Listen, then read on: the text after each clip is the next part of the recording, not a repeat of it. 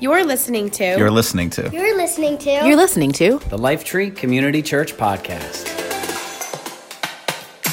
To Sunday at Home. I'm Pastor Dan. Thank you so much for joining in with us yet again, online, from home. We are doing a series called American Idols. And the goal of this series is to train you for battles that you will face in your life, like the battle for keeping calm when distractions and disruptions continue coming in your life, like right now while we're at home. It's always helpful as we talk about idols and things like that to just restate the basics of idolatry. God is very loud about their dangers. Throughout Scripture, He talks about them often. It's the second commandment, have no idols. They seek to take His place in our hearts. It's a deception. It's a lie. And they do it by promising what we want, and they appeal to our very self-centered desires. They demand more and more and give less and less until eventually the idol is taking everything and giving nothing. It's tragic, it's terrible, and ironic because in the end, idols cost us the very thing that we want, that God wants to give us. And so idols are very dangerous, and that's why God's so loud about it. And we've been sort of understanding them through the story of Daniel. It's a study in contrasts. He's a Jewish young man who was exiled to Babylon. The nation of Israel is conquered by the Babylonians, so they take some of the best and brightest young men, and Daniel's one of them. And it's a study in contrast. This young man, Daniel, living in a culture that doesn't celebrate God, doesn't worship Him. So it's this contrast of a young man who does in a culture that worships other things. We would call them idols. It's around 600 BC, just to give you some time so you know exactly when this has taken place in history. Last week, we talked about the story of the idol of approval, that we don't need the approval of others. It puts the power of God in the hands of others to give us our approval. That we have all the approval we need from God. He says, you're worthy, He loves you, no matter what. And when we put that attention on other people, we give them that power, we become a slave to those people. And so that's what we talk about. Now we're going to pick up the story in chapter 2, Daniel chapter 2, and invite you to read along with us as we talk about this story. In chapter 2, verse 1, we pick it up. It says this: One night, during the second year of his reign, the Babylonian king Nebuchadnezzar had such disturbing dreams that he couldn't sleep. He called in his magicians, enchanters, sorcerers, and astrologers, and listen to this, he demanded that they tell him what he had dreamed as they stood before the king. He said, I have had a dream that deeply troubles me, and I must know what it means. In that culture, let's pause for a moment, dreams held great significance. For the king to have a dream like that would have really shaken him. And he has this, I have to know what this means moment. Like, I gotta know. You ever get like maybe a cryptic text message or a voicemail from somebody and makes you freak out a little bit, and you kind of like, I got to stop everything, hold up, and I got to find out, what does this mean? This means something. I don't know if this is good or bad. I can't wait. I have to know what it means. It's that kind of a moment for the king. And it's unusual because the king not only asked his astrologers and his wise men to interpret his dream, but also to reveal the content of the dream. He didn't even tell them what he dreamed. Let's pick it up, verse 4. It says this: Then the astrologers answered the king in Aramaic, Long live the king! Tell us the dream, and we will tell you what it means. But the king said to the astrologers, I'm serious about this. If you don't tell me what my dream was and what it means, this is so nice. You will be torn limb from limb, and your houses will be turned into heaps of rubble. But if you tell me what I dreamed and what the dream means, I will give you many wonderful gifts and honors. Just tell me the dream and what it means. They said again, Please, your majesty, tell us the dream, and we will tell you what it means. You can hear what's going on here. The king replied, I know what you're doing. You're stalling for time because you know I'm serious when I say, if you don't tell me the dream, you're doomed. So you've conspired to tell me lies, hoping I will change my mind. But tell me the dream, and then I'll know that you can tell me what it means. Listen, this makes sense for the king to have sort of this kind of demand here. How can he trust the interpretation of something divine like that if they can't actually tell him what he dreamed? He said, you might just be making stuff up. You can just, anybody can interpret a dream and it could be wrong. So he puts them to the test and he says, hey, prove yourselves. Verse 10, the astrologers replied to the king, no one on earth can tell the king his dream. And no king, however great and powerful, has ever asked such a thing of a magician, enchanter, or astrologer. The king's demand is impossible. No one except the gods can tell you your dream, and they do not live here among people. It's such a powerful response from these magicians, astrologers, because it's so true. It's resounding with truth. It's not possible. No one could reasonably know what somebody else dreamed. It's not in a book. There's no way of going back in the writings and doing research. You can't study enough to understand what the probability or likelihood of what the king dreamed. You would not know that. That kind of information can only come from off-planet. It's another level. And the astrologers, they were absolutely sincere and honest here. And it didn't satisfy the king. He wanted answers. Verse 12 says this, the king was furious when he heard this, and he ordered that all the wise men of Babylon be executed.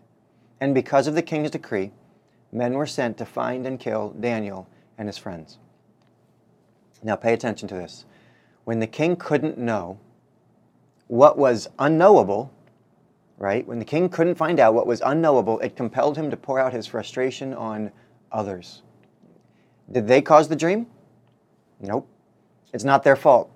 Yet they are paying for his lack of understanding.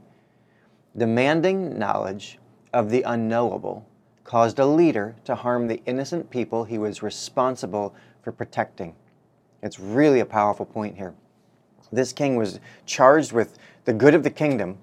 He can't know something that he wants to know, and so he takes it out on the very people that he's supposed to be protecting and guarding. Thankfully, the story doesn't end there. Verse 14, when Arioch, the commander of the king's guard, came to kill them, he's coming sword in hand, he's ready to kill them, and Daniel's part of that. Daniel handled the situation with wisdom and discretion. At that time, there was outrage, reactionary judgments, and in that season, wisdom and discretion stood out. And I'd like to just pause and say it still does. In a world full of outrage and overreactions and hostile reactionary judgments, wisdom and discretion continues to stand out. In the words of Rudyard Kipling, if you can keep your head when all about you are losing theirs and blaming it on you, it's going to stand out. There was something inside Daniel that had prepared him for this moment and made him different. So verse 15, we pick it up. It says, he asked Arioch, why has the king issued such a harsh decree? So Arioch told him all that had happened. And Daniel went at once to see the king and requested more time to tell the king what the dream meant. Then Daniel went home and told his friends, Hananiah, Mishael, and Azariah, what had happened. He urged them to ask the God of heaven to show them his mercy by telling them the secret, so they would not be executed along with all the other wise men of Babylon. Not only was Daniel's life on the line, remember, but all of the other wise men. Daniel had no idea what the dream was. Remember, this was not possible. But he knew who did know, and so he asked. That night, verse 19, the secret was revealed to Daniel in a vision. Then Daniel praised the God of heaven, and he said, praise the name of God forever and ever, for he has all wisdom and power. He controls the course of world events. He removes kings and sets up other kings. Listen to this. He gives wisdom to the wise and knowledge to the scholars. He reveals deep and mysterious things and knows what lies hidden in darkness, though he is surrounded by light. I thank and praise you, God of my ancestors, for you have given me wisdom and strength. You have told me what we asked of you and revealed to us what the king demanded. And the story goes on, and Daniel tells the king the dream, and it's that God had revealed to him, and it's spot on, it's exactly right, and it saves all the wise men.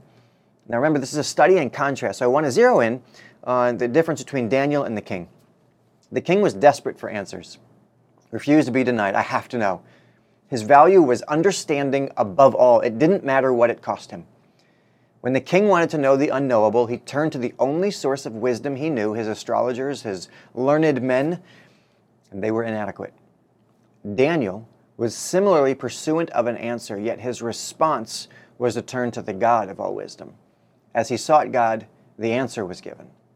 I want to focus on the demand for answers. We live in a society that demands answers. Undeniable hunger right now for information, for understanding, and it's even, in every facet of life. You want to buy a car, you get the Carfax, know all the information. You want to go to a restaurant, Yelp it. You understand, you get all the reviews. You're hiring somebody, you do a background check. You stalk their social media, you call their references. You want all the information you can get. Everybody wants to get to the bottom of things, to the nitty-gritty details. You want to know everything. That can also be how we approach God and life. Who is God really? Who's He really? How does He work? Why doesn't He do what I want Him to do? How do we know there's only one God? And why does a good God allow suffering? And why is there sleet in March when we're supposed to be having service and our member celebration? All these questions, we want understanding. It would be so much better if we could know. We have this deep hunger for understanding, and the truth is this: the desire to understand is part of how God has wired us. He created us with brains, some with more than others. The greatest commandment is this, right? Love the Lord your God with all your heart, soul, mind, and strength. That's what it says: heart, soul, mind, and strength. We are designed to understand, to seek truth. It's not just for the intellectuals. There are entire books of the Bible devoted to wisdom literature. We're supposed to pursue wisdom and understanding. The wisest man to ever live, Solomon, King Solomon, wrote this in Proverbs chapter 3. Joyful is the person who finds wisdom, the one who gains understanding. For wisdom is more profitable than silver, and her wages are better than gold. Wisdom is more precious than rubies. Nothing you desire can compare with her. She offers you long life in her right hand and riches and honor in her left. She will guide you down delightful paths, and all her ways are satisfying. Listen to this. It's going to work for me. Wisdom is a tree of life. To those who embrace her, happy are those who hold her tightly. Wisdom and understanding are gifts from God, and they help us live our life well. Jesus actually warned against not understanding. He talked about those who have ears but don't hear, those who listen but don't understand. And he says they don't even try to understand. They listen and they hear the words and it goes in and out. Jesus was telling us not everyone is interested in understanding. It's tragic, it's true, and it's costly. Wisdom and understanding are incredibly valuable, and God wants to give them to us. But just like anything, if we overvalue it, it can become an idol. We can value understanding over the God who gives it. That's how idols work. They promise what God already gives. The king of Babylon was consumed with understanding his dream, while Daniel was committed to understanding his God. The idol is as old as the world itself. This idol of understanding, it goes way back to the very beginning. In the Garden of Eden, right? God gives everybody, Adam and Eve, the whole thing. Says just, don't eat from this one tree. And, the incident with the serpent comes along, and the shrewdest of all the animals, and asks the woman, did God really say you must not eat the fruit from any of the trees in the garden? Which is not what God said at all. And she said, of course we can eat from the trees in the garden. It's only the fruit from the tree in the middle that we're not allowed to eat. God said, you must not eat it or touch it, and if you do, you will die. You won't die, the servant replied to her, the snake replied to her, right? He says, God knows that your eyes will be opened as soon as you eat it, and you will be like God, knowing both good and evil. The woman was convinced, saw the tree was beautiful, the fruit looks delicious, and she wants the wisdom it would give her. So she took the fruit and ate it, right? And gives some to Adam, and he takes it and eats it. And at that moment, it says, their eyes were opened. And listen to this, it says, and they suddenly felt shame at their nakedness. So they sewed fig leaves together to cover themselves. Andy Crouch, again, if remember we recorded this last week, he said this: every idol makes two simple and extravagant promises. You shall not surely die, and you will be like God. God gave Adam and Eve all the wisdom they needed to thrive and to flourish in the garden. They had everything, they knew everything they needed to know. But their desire to understand brought them to the place that they wanted to be like God, equivalent to, on that same level. The idol of understanding promises answers. It promises information and understanding beyond. It says that if you know more, if you know enough, you'll be satisfied. If we could only figure out how it all works, we'll feel so much better. Remember, idols overpromise and underdeliver. If you could only know what God knows, everything would be better. That's a lie. It's a lie. Since it's an imitation, it comes at a cost. Let me ask you, as soon as Adam and Eve were enlightened, as soon as they understood it, were they amazed at all the good around them? Were things more beautiful? Did they have an increased sense of joy, of delight, of peace? Their immediate reaction to an increased understanding was this: shame and eventually fear. They hid from God. Those were the two things that their understanding produced: shame and fear. And it's tragic because there was no reason for shame for their bodies. Their nakedness was not bad. But their awareness of good and evil corrupted their innocence. It caused them to fear the one who loved them. Their idolization of understanding cost them the peace of trusting God. And here comes the unintended consequences of idols. Always unintended consequences, things we did not consider. It's easy to think that if I know more, if I have more wisdom, more understanding, it'll give me the ability to recognize good more. We don't consider it also gives us the capacity to recognize more evil. We can lose innocence with knowledge. And they are the only ones that show us that. Again, King Solomon, wisest person ever lived, God gave him this great wisdom. He says this in Ecclesiastes chapter 1, I devoted myself to the search for understanding, to explore by wisdom everything being done under heaven. And he says this, I said to myself, look, I am wiser than any of the kings who ruled in Jerusalem before me. I have greater wisdom and knowledge than any of them. So I set out to learn everything from wisdom to madness and folly. But I learned firsthand that pursuing it all is like chasing the wind. And he says this, the greater my wisdom, the greater my grief. To increase knowledge only increases sorrow. Here's the takeaway. Knowledge is a brutal idol. It promises peace and delivers heartache. God has all wisdom. He knows everything. He knows absolutely everything. Psalm 147, how great is our Lord, His power is absolute, His understanding is beyond comprehension. We can't even comprehend how much God knows. He knows it all. There is nothing God doesn't know. And there is much we don't know. He knows it all, but there's much we don't know. God reveals truth to us as we seek it and as it is good for us. Those two things. God reveals what we need to know as we seek it and as it's good for us. Some knowledge is simply beyond our capacity to process. Someone once said, I heard a woman say this, be careful what you say around children. They're wonderful listeners and terrible analysts. God does not reveal all things to us, not because He's hiding anything, not because it would cause us to doubt Him. He has no secret agenda. He chooses not to because He loves us. He does not burden us with knowledge and understanding that would be too much for us. Even Jesus didn't know everything, right? Regarding the end times, Jesus said, no one knows the day or the hour these things will happen, not the angels in heaven or the Son Himself. He said, only the Father knows. There are some things that only the Father knows. There are things He reveals to us now, but we do not know everything. But one day, when we can handle it, God is going to tell us everything. In 1 Corinthians 13, it says, now we see things imperfectly, right? Like puzzling reflections in a mirror. It's confusing. But then we will see with perfect clarity. Now, all that I know is partial and it's incomplete. But then, one day, I'm going to know everything completely, just as God now knows me completely. God understands it all. I don't.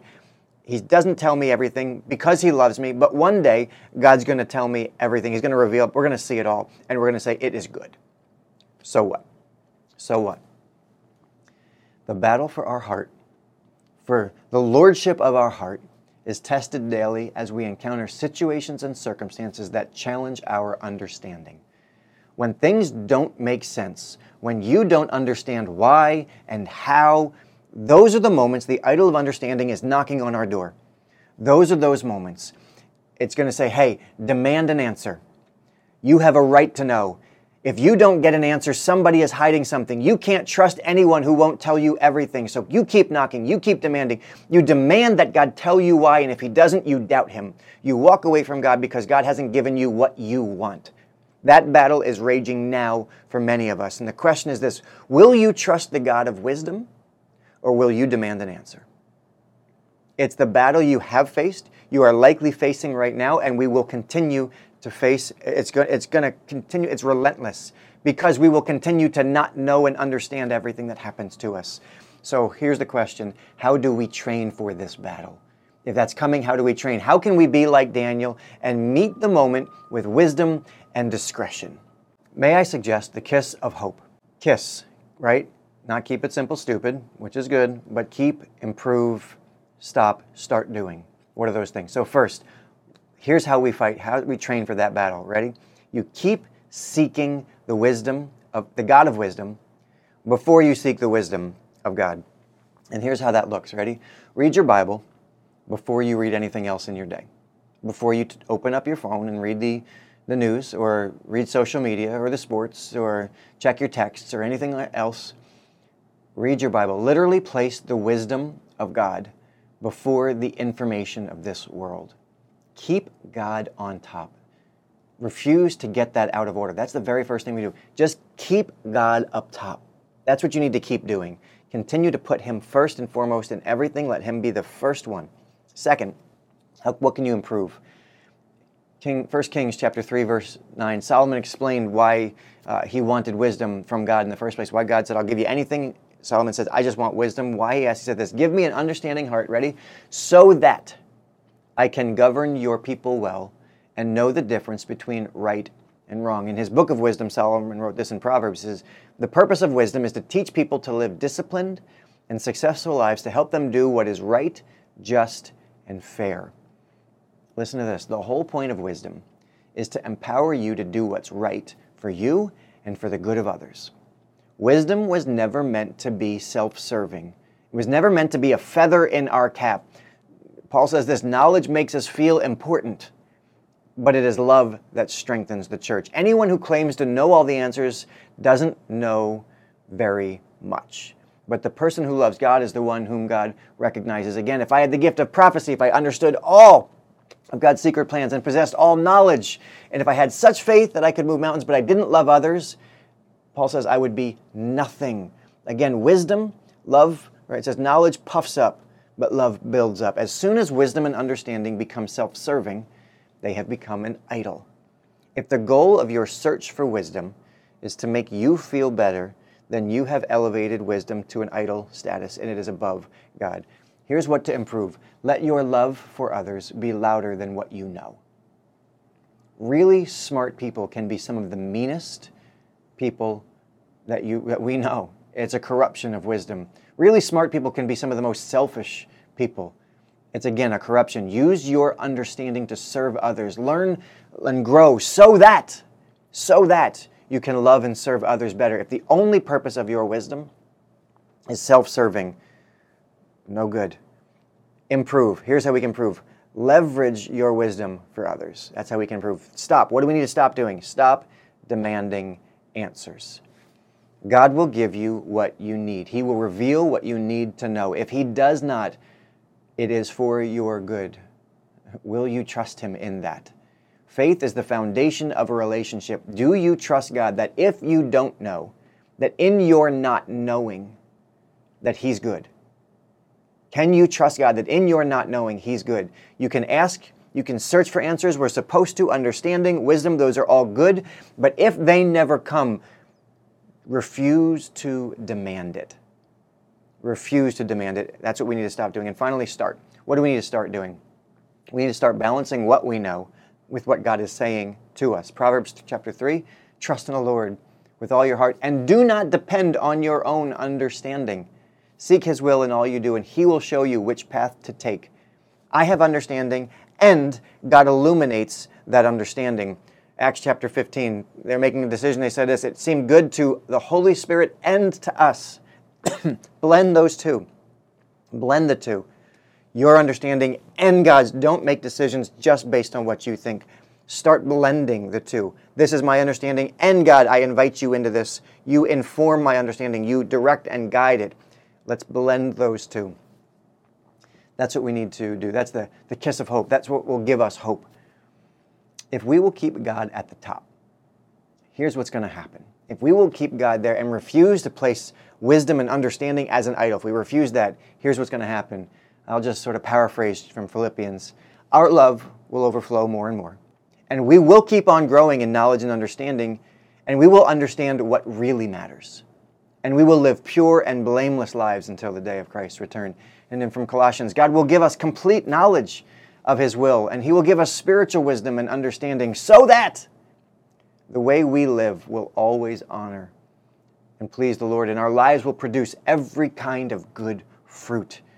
All the while we will grow as we learn to know God better and better. We will have peace as we find that we know what we need to know for this day. You have all the knowledge you need for today because God has given it to you. As you seek it, God will give you all you need to know. And for everything that we don't know, God can be trusted that He's the one who understands it all. That's what's going to happen. We get this peace. I do not know everything, but I know what I need to know.